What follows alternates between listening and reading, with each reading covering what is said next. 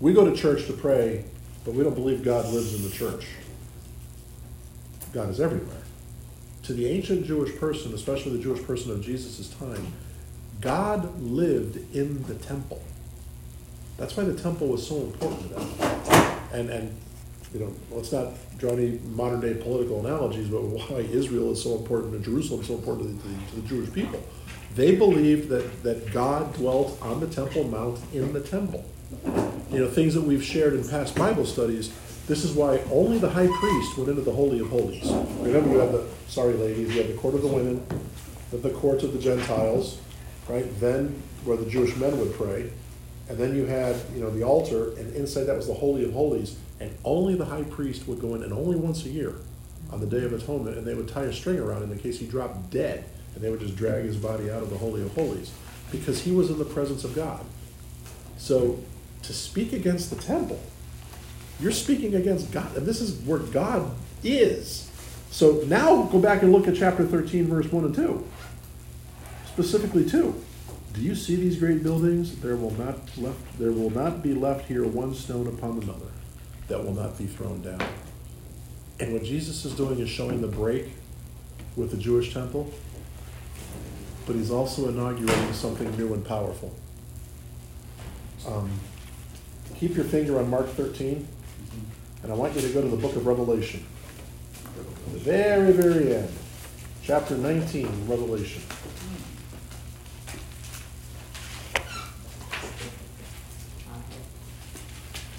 What chapter? 19. I beg your pardon. I'm sorry. Chapter 21. You guys made it. Chapter 21. Chapter 21 of the book of Revelation. Hold on. Welcome. Fine, guys. You're fine. There's one down. Now, as you're looking for Revelation, take your time. Revelation chapter 21. I want you to think about what I just said. To the Jewish person, God dwelt in the temple. Now, listen to the book of Revelation, chapter 21, verse 22. This is the vision St. John the Evangelist is having of heaven. What are the first few words of verse 22? Edie? But I saw no temple in it, for the Lord God Almighty had Lamb on its temple. The city had... That's it right there. There's the contrast. Do you get it? Here's the Jewish people saying, well, in this brick and stone temple that we've constructed on the Temple Mount, that's where God lives. In heaven, there is no temple. What is the temple? The dwelling place? He's there. The temple is the Lord God, the Almighty, and the Lamb. So the break is complete. Now go back to Mark chapter 13. So that's what Jesus means when he says, there will not be one stone left upon it. That concept that God is contained in this building, gone forever in the person of Jesus. He is the temple of God. All right, Mark, keep going, verse 13. I'm sorry, verse 3. Right. Now, as he sat on the Mount of Olives, opposite the temple, Peter, James, John, and Andrew asked him privately, "Tell us, when will these things be? And what will be the sign when all these things will be fulfilled?" And Jesus, answering them, began to say, "Take heed that no one deceives you, for many will come in my name, saying, 'I am he,' and will deceive many." Let's stop there for a minute. Interesting note, the Mount of Olives is geographically higher than the temple. All right? There's a new authority. There's a new teaching here. So just kind of keep that in the back of your mind. We're going to come back to Gethsemane and olives and some things here in a little bit. What do you notice about the inner circle in verse 3? Who's joined? Peter, James, John, And Andrew. Andrew. You know, I don't know. I don't have any great teaching here other than, good for you, Andrew. You got into the inner club. Up to this point, it's always been Peter, James, and John. Now all of a sudden, Andrew gets thrown in. Peter brought him along. Yeah, and that makes the Greeks really happy because, of course, we claim that Andrew founds the Church of Constantinople, so we go, yay for us. I want you to listen to the question that they ask. Tell us when this will be, and what are the signs? They want to know when the end is going to come, and what signs should they be looking for. Now, Mark, I want you to read Jesus' answer again in verse 5. And Jesus, answering them, began to say, "Take heed that no one deceives you. For many will come in my name, saying, I am he, and will deceive many. Did he answer their question? No. They want to know, what should we be looking for? What are the signs? When is this all going to happen? What does Jesus say you should be focused on? Correct doctrine. Correct doctrine. Look carefully at verse 5. Take heed that no one leads you astray. One of the themes, and I'm going to kind of give you the punchline here, so that way we're going to be reading the murder mystery backwards. One of the themes of chapter 13, to a certain extent 14, but definitely chapter 13. When is Jesus going to come back? It doesn't matter. That question for Christians should be completely irrelevant. What's important is, are you ready? If Jesus showed up tonight at 7:14, would we be ready to face eternal judgment? We have to be ready at all times.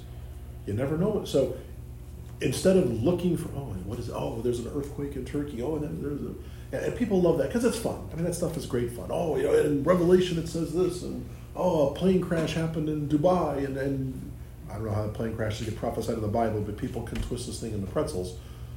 Instead of worrying about the signs, and this is, remember, you don't care what I think. What does the text say? This is what the apostles said. Tell us the signs. And Jesus said, don't worry about the signs. Be true to your doctrine. Make sure no one leads you astray. Many will be coming saying, I am he. He's already telling us there's going to be false messiahs. So things like having proper belief, these things are important. Mark, keep going. Verse 7. But when you hear of wars and rumors of wars, do not be troubled, for such things must happen, but the end is not yet. All right, to the Jewish person, the end would have been the war, where we throw off the shackles of Rome. And Jesus is saying, that's not really the end. Keep going. For nation will rise against nation, and kingdom against kingdom. And there will be earthquakes in various places, and there will be famines and troubles. These are the beginnings of sorrows. But watch out for yourselves. Oh, time out. How does your verse 8 end? These are the beginnings of sorrows. All right, and for me, I get this is the beginning of birth pangs. Does any of your translations say that as well? Birth pains. Birth pangs. Birth pain? Birth pang, the pain of giving birth. Right. What is the Greek? Pandali, what is it? If you can read verse 8 for us. What's that? This is the same like Arabic. They say the verse. Apocalypse. Yeah. It's important. They say it exactly like that. Chapter 13. Chapter 13, verse 8.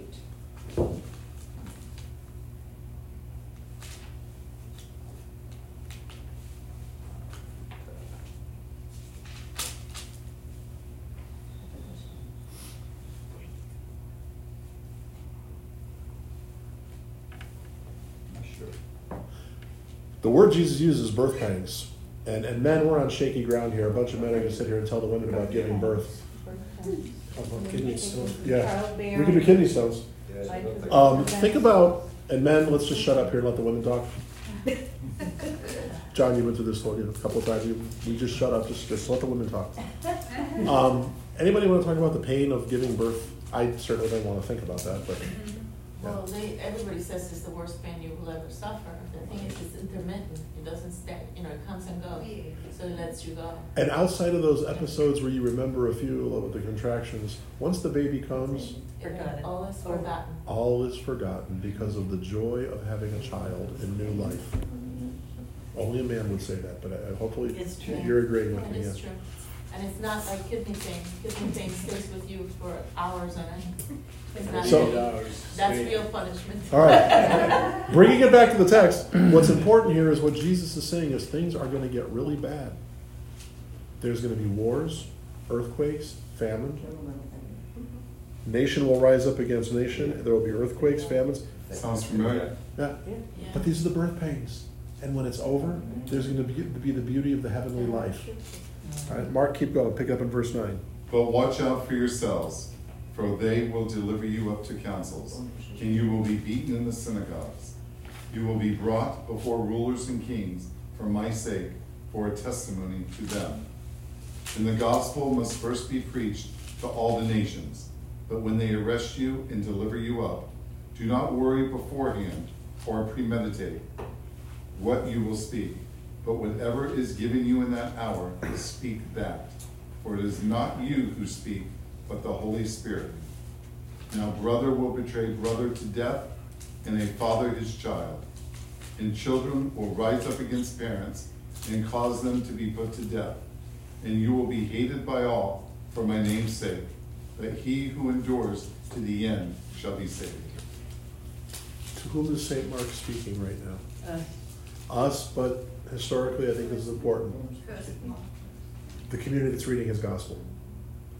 By 65 AD, the church was under some pretty serious persecution.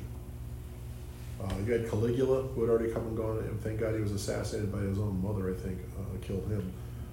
You had some fairly intense persecutions. It wasn't the huge persecutions of Nero. That started, I think, around 66 or 67 AD.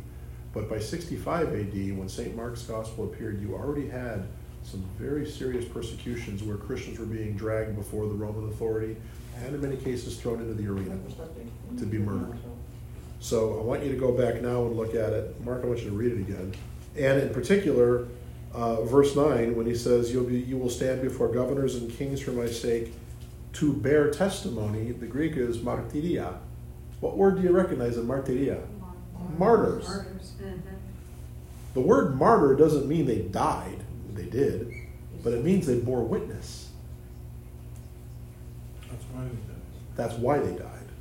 Read it again now. Now, with this context of the people who are going to be reading this Gospel of St. Mark, many of whom either know people or have had family members who have been arrested. And let's make it even worse. Mark, I'm going to give you a little running start, then we're going to go back to the whole passage. Look at verse 12. Brother will deliver up brother to death, and father his children, and children will rise against parents and have them put to death. This happened. And pagan families where one became a Christian, it was not only was it not uncommon, but the person who actually turned in their own family member would be honored by Rome. Ah, what a good Roman citizen you are. You turned in your own son, and we tortured him and killed him because he's become one of these Christians. So within families, you had brothers betraying their own brothers. Parents bringing their children to the governor. My child became a Christian. But I got a dumb question. So if brothers going against brother and children against their parents and all them people to death, but the people who are doing the killing are the ones that are going to endure to the end. No, the people, Am I misunderstanding the people, and that's what a great question. But he who endures to the end will be saved. He's talking about the people who are being persecuted. Because remember something. All right. Interesting question as we lead into, if we can keep it moving tonight, we're going to get to the denial by Peter. We'd all like to think that in our moment of trial, I'm going to be strong and firm. Everyone, think about Jesus' closest 12 friends. One of them betrays him. 10 run like scared rabbits, and the other denied that he even knew him. And their moment of trial, they didn't fare very well. We adorn the walls of our churches and our boardrooms with icons of the martyrs. These are the ones who endured. I gotta believe there are probably a few who didn't. Before I get to Pandeli, one of my favorite stories is the martyrdom of the Holy 40 Martyrs of Sebastia. It takes place at their feast day. I want to say it's March 9th. Sebastia was a part in northern Europe, I think it was northern France. Very, very cold in March. There were 40 soldiers in a particular regiment who had all converted to Christianity. And exactly, you know the story, Lily. And so they were discovered, they were interrogated, they were tortured. They said no, they weren't going to renounce their faith. And their method of death, they were made to strip naked and go out and stand on the ice all night long on a frozen lake. And to make it even worse, the Romans built fires on the shore and spent the night saying, hey, all you got to do is renounce your faith, come on over. One of the 40 couldn't take it anymore, and he renounced his faith in Christ. One of the Romans, watching the other 39, said, whatever these 39 have, I want it. And he said, I'm joining them. And 40 went on the ice, 40 will die on the ice. And so that's, we talk about the 40 martyrs of Sebastia. But that's one of the few instances where we hear about somebody who did, in fact, under torture, renounce his faith. St. Mark is saying to his church, he who endures to the end will be saved. You can't give up. It's going to hurt, but it's the birth pains. It's like giving birth. It's going to hurt. There's going to be torture, but you have eternity. Well, Lily first, then they're going. Lily. Yeah, we have a beautiful tradition in Russia. They bake 40 birds on that feast. We Really? make birds made of dough and bake it. Wow. What's it made of? Both? Mhm. Oh, wow. That is beautiful. Made of Yes. what? Birds made out of dough. Birds or both? Birds. Birds. B-I-R-D-S. Yeah. Not boats. Talk- yeah, No. yeah. So that they bowed out. To talk about the 40 Water. mothers. No. So semantics is really important, the whole Bible. He who endures until the end. To Mark's point, it's not he who survives, but he who does not Renounce. him. Yeah. The Romans survived, but they renounced their faith. Yeah. Padre. Well, that brings to mind this movement in certain Christian circles they call the rapture, Yeah. and it's an antithesis with the scriptures.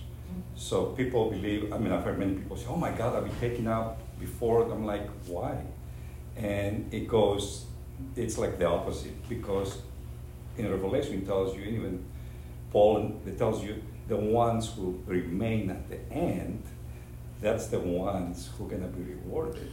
Not the ones who take off before, because the ones who took off before, from the days of Noah and, what was the other guy? The Brimming Stone?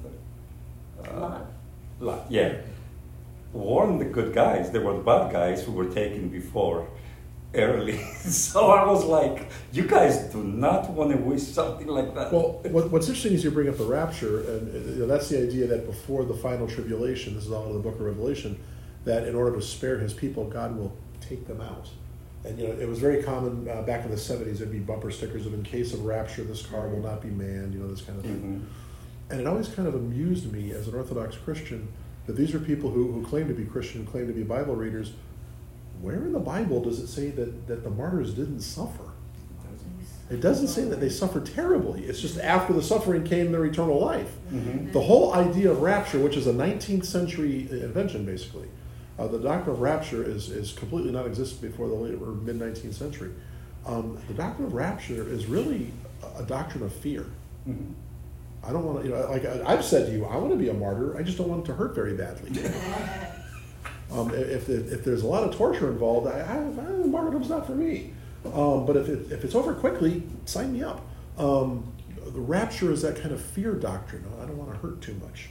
All right, we've talked enough about this passage. Let's go on to verse 14. Let's throw it over to Judy. So when you see the abomination of desolation spoken of by Daniel the prophet, standing where it ought not, let the reader understand. Then let those who are in Judea flee to the mountains. Let him who is on the housetop not go down into the house, nor enter to take anything out of his house. And let him who is in the field not go back to get his clothes. So, as I said, we're going to go through this pretty quickly because I'm going to get to some of the meatier stuff. Mark is not being particularly subtle here. When you see the desolating sacrilege set up where it ought not to be, let the reader understand. Wink, wink, nudge, nudge. Caligula built a statue of himself and put it in the Jewish temple. Wow. So Mark is not exactly being, he's not being particularly subtle here. Anyone, I mean, even non-Christians, if you lived in anywhere near the Jerusalem, you knew what Caligula had done. And so when he talks about the desolating sacrilege set up where it ought not to be, wink, wink, absolutely everybody understood exactly what he was talking about. That's it. Antiochus Epiphanes did the same thing, the Greek ruler of that time. They put statues of themselves in the temple, and they did it primarily to irritate the Jews. All right, Judy, keep going. But woe to those who are pregnant, to those who are nursing babies in those days, and pray that your flight may not be in winter. For in those days there will be tribulation, such as has not been seen since the beginning of the creation, which God created until this time, nor ever shall be. And unless the Lord hath shortened those days, no flesh would be saved. For the elect's sake, whom he chose, he shortened the days. Is that what you were talking about? Where he removes? Yep. Then if anyone says to you, look, here is the Christ, or look, he is there, do not believe it, for false Christs and false prophets will rise and show signs and wonders to deceive, if possible, even the elect. But take heed, see, I have told you all these things beforehand. I want to keep moving because I really want to get into chapter 14, so Judy, keep going. But in those days after that tribulation, the sun will be darkened, and the moon will not give its light. The stars of heaven will fall, and the powers in the heavens will be shaken. By the way, when does the sun also darken biblically? Cliffs? Oh, When biblically, dark- Jesus died 2 days from now. Yeah. We don't have to, wow, did that happen last through? It happened 2 days after Jesus spoke these words. In the middle of the day, the sun went down, the sun darkened while Jesus was on the cross. The end time, my point here is the end times have already begun. And the ground shook. And the ground shook. Exactly correct. The end times, when people go, what sign, when, but they've already begun. And as Christians, we shouldn't care. We don't care when he comes. My job is to be ready. It's his job to come. It's my job to be ready. Judy, keep going. Then they will see the Son of Man coming in the clouds with great power and glory. And then he will send his angels and gather together his elect from the four winds, from the farthest part of the earth, the farthest part of heaven. Now learn this parable from the fig tree. Ah, the fig tree comes back to visit us. He loves his fig trees. Before, the problem with the fig tree was it had leaves but no fruit. Now he's using the fig tree in another manner. Go ahead, Judy. When its branch has already become tender and puts forth leaves, you will know that summer is near. So you also, when you see these things happening, know that it is near, at the doors. Assuredly, I say to you, this generation will by no means pass away till all these things take place. Let's stop there on verse 30 for a minute, because this is important. Now, and just to close off that whole fig tree image, now what he is saying, there's a second use of the fig tree. The first is got to have fruit, not just leaves. But now he is saying, read the seasons. When you see the leaves, you know something. Right. Well, now when you see these things, know that the end is near. When the sun goes down, well, that's going to happen in 2 days. The end times are already upon us, gang. If Jesus were to come tonight at 8:30, we should not be surprised. I am not one of these people who says, "Oh, there's wars and there's earthquakes." There's always been wars and earthquakes.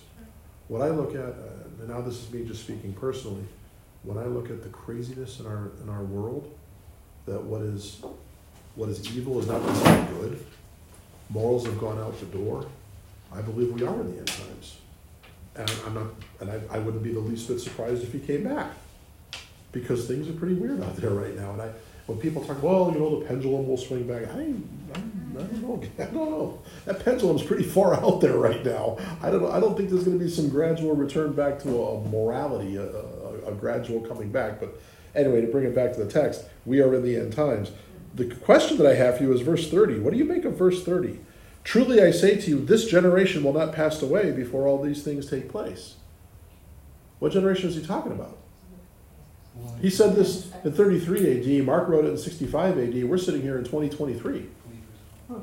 Yeah, John, you just said it. Yeah, it's like believers at all times. We, the generation of the human race, the believers. He's not talking about, typically genealogists will say a generation is 20 years. Well, he's talking about the generation of the human race. All right. Jim, real quick, you said about the end of times with things like looking really bad. Alexander Schweman, he said that when Christ died, part of what happened was the world died, and that there was a death that took place. I don't know if you want to does that? And then he's saying that essentially the world itself died, and the rebirth will come when he comes. Okay. So we're in that interim period that the end time the kingdom of God has been inaugurated. Yeah. Go back to the very beginning of the gospel. The kingdom of God is at hand. It's here. Ingeken gari vasilia tu theou. Ingeken, it's here. The Greek verb is past tense. It's here. So it's already begun. I'm going to read these last couple because this kind of ties up the whole theme. Verse 32, but of that day, or that specific time when Jesus comes back, not even the angels in heaven, nor the Son, but only the Father. You got to think about that one for a while. Yeah. Take heed, watch, for you do not know when the time will come. we'll get to the analogy here in a minute. What do you make of that comment that not even the Son knows when the hour is? God will decide. God will decide, and in his divinity, of course, Jesus knew. Maybe in that human part of him, he didn't. Saint Theophylact, and I've quoted him quite a bit through this study, the Bulgarian, has kind of an interesting spin of this. He says it's like when a father holds something, kind of secret from his child, and the child says, "What's in your hand?" And if he doesn't show it, the child cries. So the child has to say, the dad has to say, "There's nothing in my hand." Oh, now the child's happy. Theophylact, the Bulgarian, says Jesus is kind of treating the disciples like they're his children. Even I don't know. Because if he doesn't do that, then it's like, "Oh, come on, tell us, Jesus. I can't tell you what's a secret. You can tell us. I'm not going to gossip in the neighborhood. You can tell me." So to kind of put that whole thing to rest, and that's what Theophylact is saying. Jesus just says, "I don't even know." Well, he wasn't with the Father yet. Yeah. Again, all distinct possibilities. The key here is stop trying to figure out at what day, time, and minute Jesus is going to come back. Pick it up. Here's the analogy in verse 34. "It is like a man going on a journey when he leaves home and puts his servants in charge, each with his work, and commands the doorkeeper to be on watch. Watch, therefore, for you do not know when the master of the house will come, in the evening, or at midnight, or at cockcrow, or in the morning, lest he come suddenly and find you asleep. And what I say to you, I say to all, watch." If we said one thing tonight, the theme of chapter 13, watch. Anybody here? I know your son's obviously Air Force, my son is Air Force. Anybody else in the military in this room? What would happen if you were on guard duty and your commanding officer showed up and you were asleep? Uh-oh. In the ancient army, you'd be put to death. It was punishable by death, because if you were asleep on guard duty, the enemy can come over the gate. That's jail time. Yeah. And today you'd still be jailed. You'd be court-martialed. That's why they exclude the possibility that the body was stolen when. Yeah. Oh, yeah. Soldiers were asleep. Absolutely correct. So the theme here is watch. All right. I wanted to get through that, and we did in the proper good time, because now we can jump into chapter 14. And John, why don't you read for us? After 2 days, it was the Passover and the feast of unleavened bread. And the chief priests and the scribes sought how they might take him by trickery and put him to death. But they said, "Not during the feast, lest there be an uproar of the people." All right, let's hold there these first two introductory verses. There were two festivals, distinct originally, that have now been combined into one by the time of Jesus. The one is a week-long feast of unleavened bread, which had begun on the same day as Passover. Both would involve a solemn ritual meal, and that's going to be important when we get to the Last Supper. On that day, the Paschal lambs would be sacrificed. So the Jewish way of speaking, when they say after 2 days, it implies the day after tomorrow. It's not like, so it's not like 3 days down. When they say after 2 days, the Jewish way means, like if I said that today, tonight's Tuesday night, I'd be talking about Thursday. We are here setting, when you look at the Feast of Passover, unleavened bread, putting all these calendars together, we are on Wednesday. This is what we would call Holy Wednesday night. As a side note, Theophylact again comments, this is why we fast on Wednesdays, because it was then that the Sanhedrin had met in council to condemn him to death. It's not because that was the day Jesus betrayed. It wasn't because that was when Judas betrayed. That would have been Thursday. That's the next Thursday. Oh, I understood it was because on that. Friday was his crucifixion. Friday he was, Right. the Last Supper would have taken place on Thursday night. Mhm. Yes. And then, going through the night, the trial, would have been, say, from like midnight till about 8 in the morning. When they say that at the third hour he was crucified, that would have been 9 o'clock on Holy Friday. So this is Wednesday, and that's Theophilact's Wednesday. That's why we fast on Wednesdays. The point here is, all of the usual suspects are finally here. The chief priests, scribes, interesting, they know the crowd. Don't do it during the feast. This is a very popular man. He has garnered quite a following. We cannot arrest him publicly. We got to get him quietly by night. And that decision was made on Wednesday night. So keep going, John. And being in Bethany at the house of Simon the leper, as he sat at the table, a woman came having an alabaster flask of very costly oil of spikenard. Then she broke the flask and poured it on his head. But there were some who were ignorant among themselves and said, "Why was this fragment oil wasted? For it might have been sold for more than 300 denarii and given to the poor." And they criticized her sharply. But Jesus said, "Let her alone. Why do you trouble her? She has done a good work for me. For you have the poor with you always, and whenever you wish you may do them good. But me you do not have always. She has done what she could. She has come beforehand to anoint my body for burial. Assuredly I say to you, wherever this gospel is preached in the whole world, what this woman has done will also be told as a memorial to her." All right. Some notes there as we go back. Let's go back to verse 3. They're in the house of Simon the leper. A woman comes with an alabaster flask of pure nard, and she breaks it. We've all seen, the traditions where you have a toast, you throw the glass in the fireplace and break it.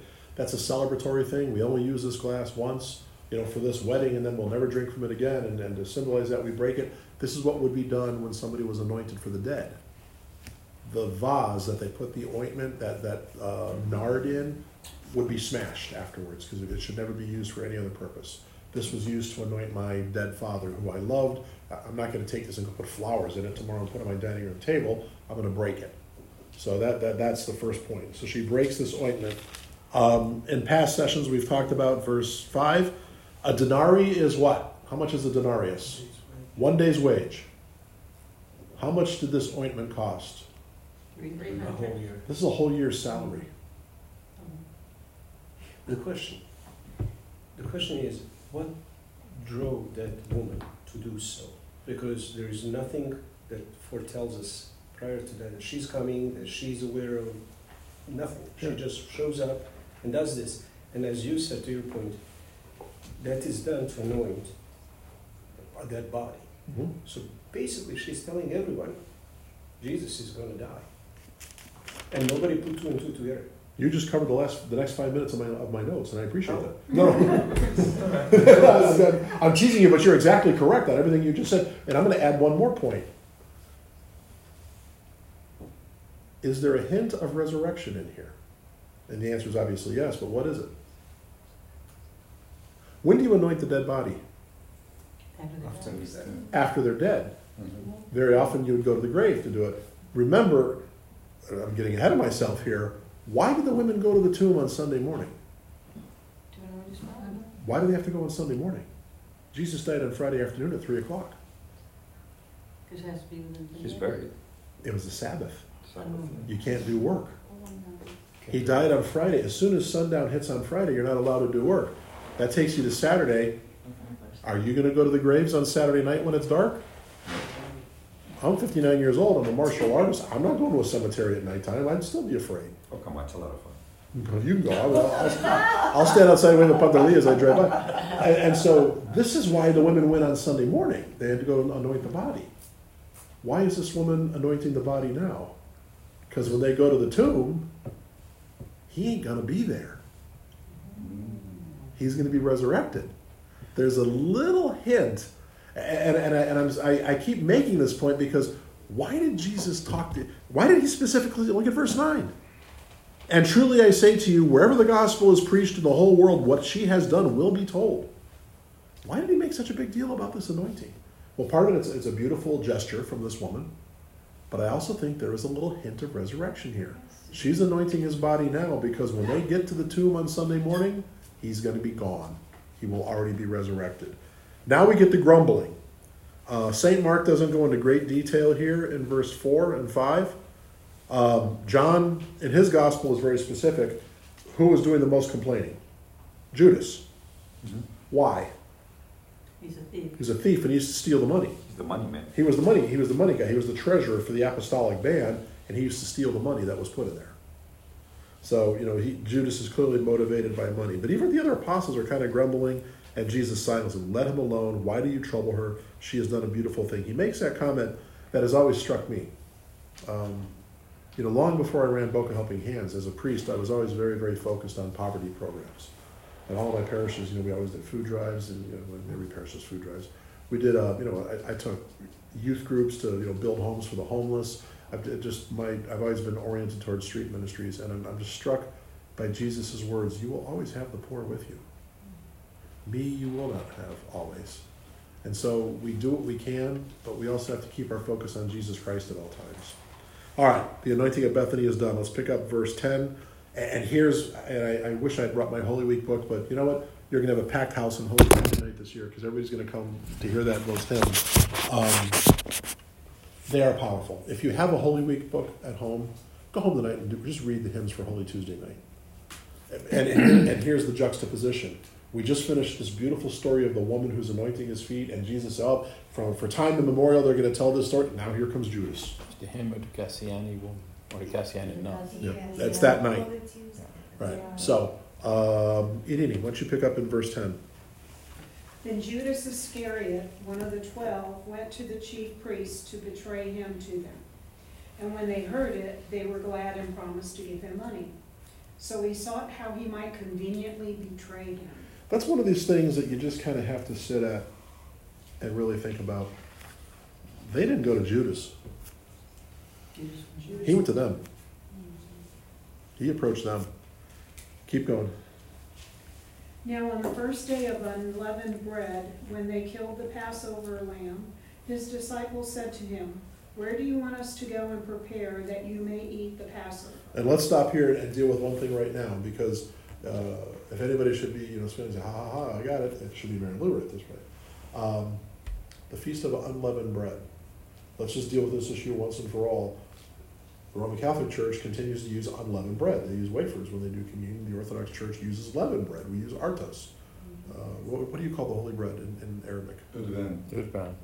Yeah, that. Urban. Holy bread. Holy bread. I'll go with holy bread. Well, why are we using leavened bread when he specifically just said the Feast of Unleavened Bread? Do the Roman Catholics have it right?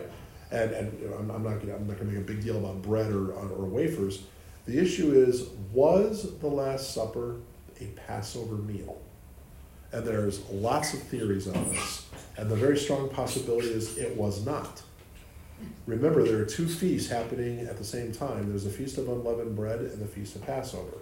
And one of the meals would be called a habura meal, which a rabbi would have with his disciples, and it would have had bread and wine.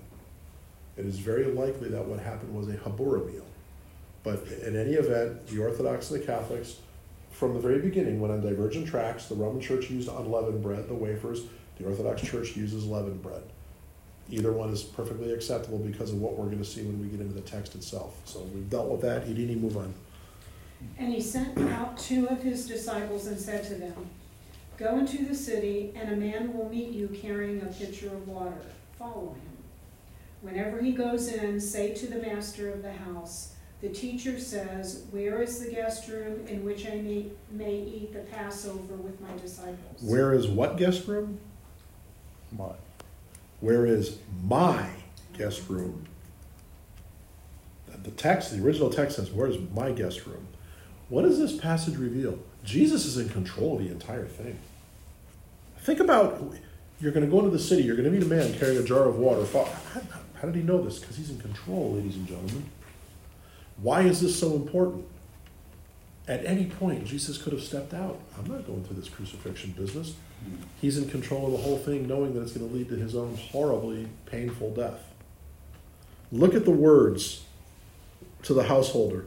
Verse 14, "And wherever he enters, say to the householder," not a teacher, the teacher says, "Where is my guest room, where I am to eat the Passover with my disciples?" This is very powerful. All right, you need to keep going. "Then he will show you a large upper room, furnished and prepared. There make ready for us." So his disciples went off and came into the city and found it just as he had said to them, and they prepared the Passover. Keep going, you're doing great. In the evening he came with the 12. Now, evening would have been 5, 6 o'clock. At sundown, the next day has begun. So now we're talking Thursday night, somewhere between 5, 6, just prior to sunset. Because if it was already after sunset, he would have said at night. All right, keep going. Now as they sat and ate, Jesus said, "Assuredly I say to you, one of you who eats with me will betray me." And they began to be sorrowful and to say to him one by one, "Is it I?" And another said, "Is it I?" He answered and I said, want to stop there because there's a painful thing here of Jesus' passion.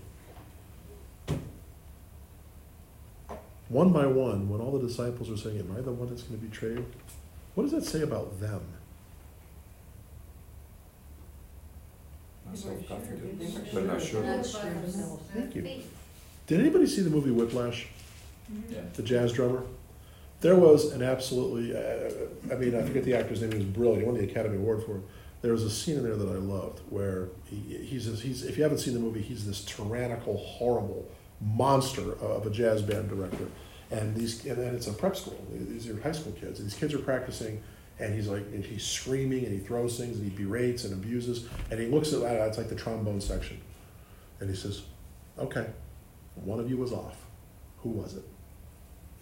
And then this one kid, nobody says what he goes, "One of you was off by, who was it?"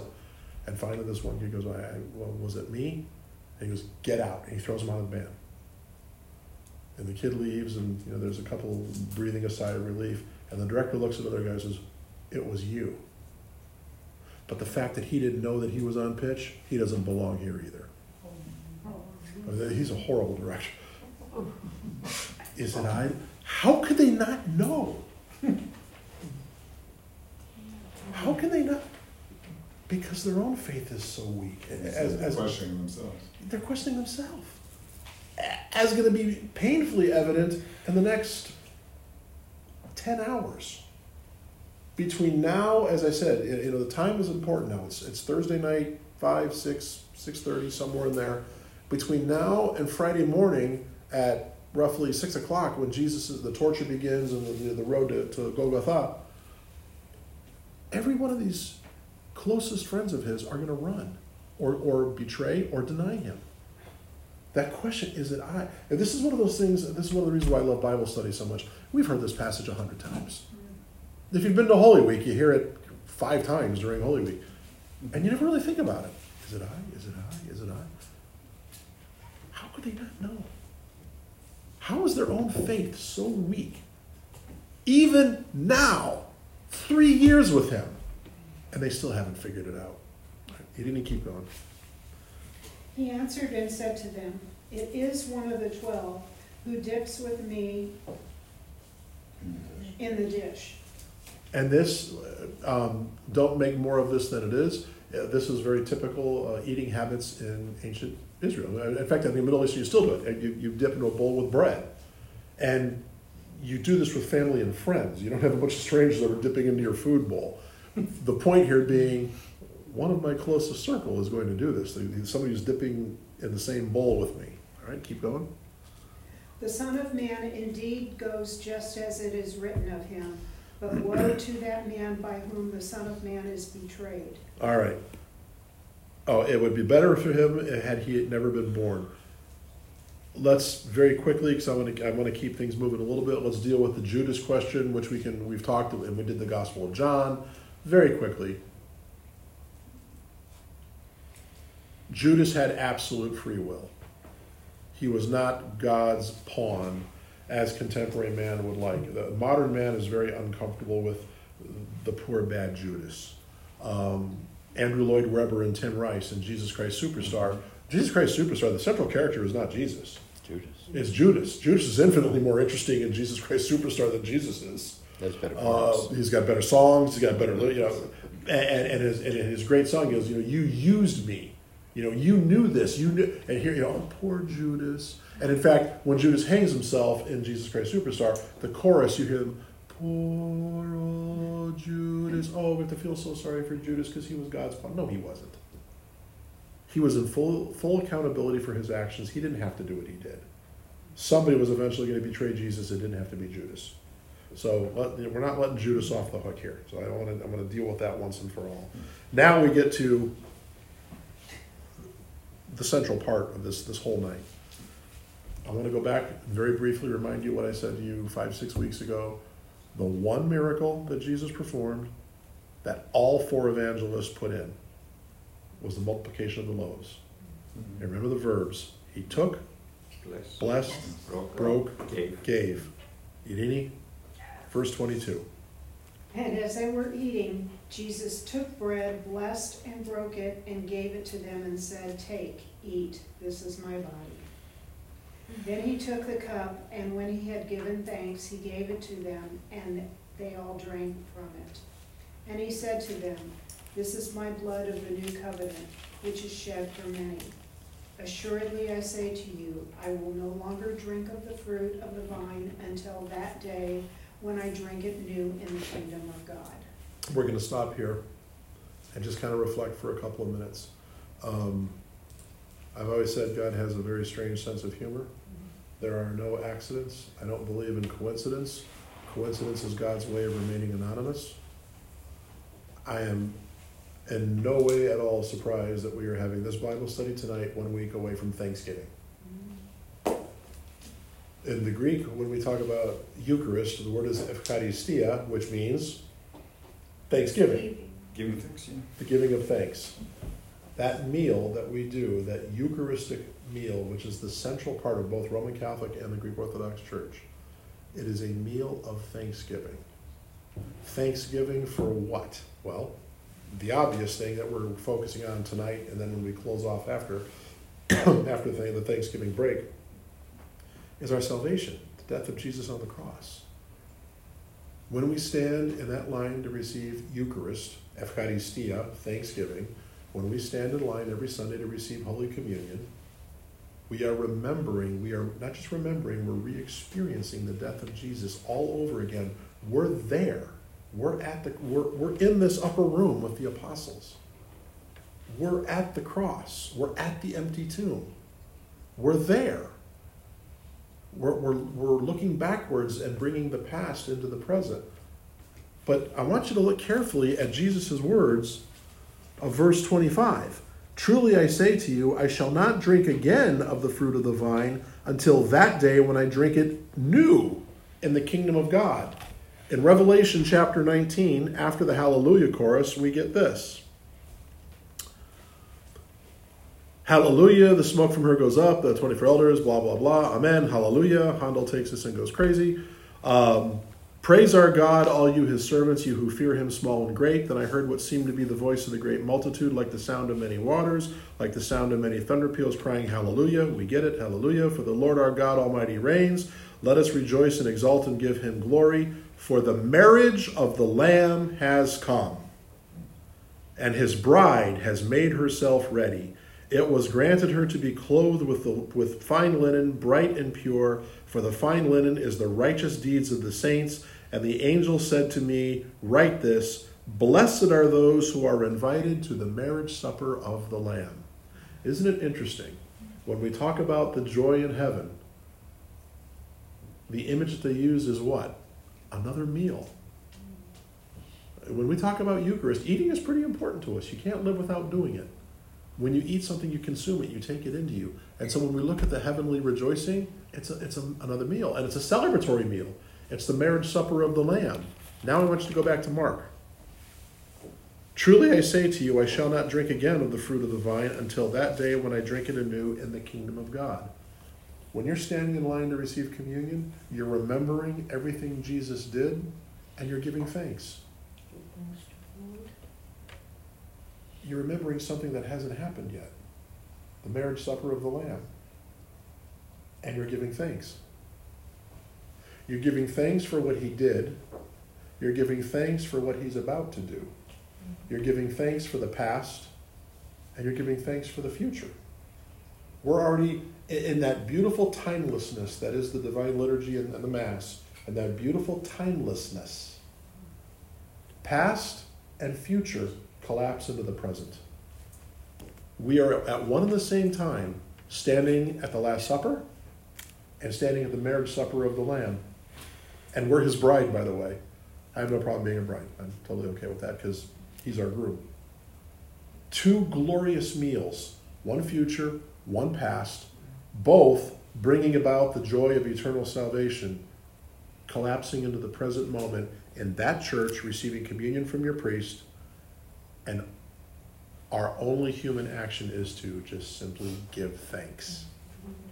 So next Thursday, when you sit around your table and we stuff ourselves with turkey and then go watch football, which is pretty much what we do on Thanksgiving, I just want you to hear a little small voice saying, that's not really Thanksgiving Day. Thanksgiving Day is every Sunday when we're in church. Thanksgiving Day is every Sunday when we're standing in line. And our Thanksgiving meal is not a turkey, it's lamb. Oh my God, we're Greeks. Your Thanksgiving meal is the body and blood of Jesus Christ. It's not turkey and ham and green bean casserole. It is these 2 meals that have come together, and all we can do is give thanks. And all he wants us to do is give thanks. This is the amazing thing about Jesus. He's not asking for very much from us. He just wants us to accept his love and render him thanks. So I'm going to pause there tonight. And I just want you to think about this as you go home. We're going to go crazy in the next 7 days, cooking and preparing and cleaning, and you're going to have relatives over and friends. And I'm not in any way downplaying. That's important. Festal meals are so important for community, and they're important for family, and you should be with your family. But what I want you to do is read this passage a couple of times between now and next Thursday when you have your Thanksgiving dinner. And I want you to read it on Sunday before you come to church.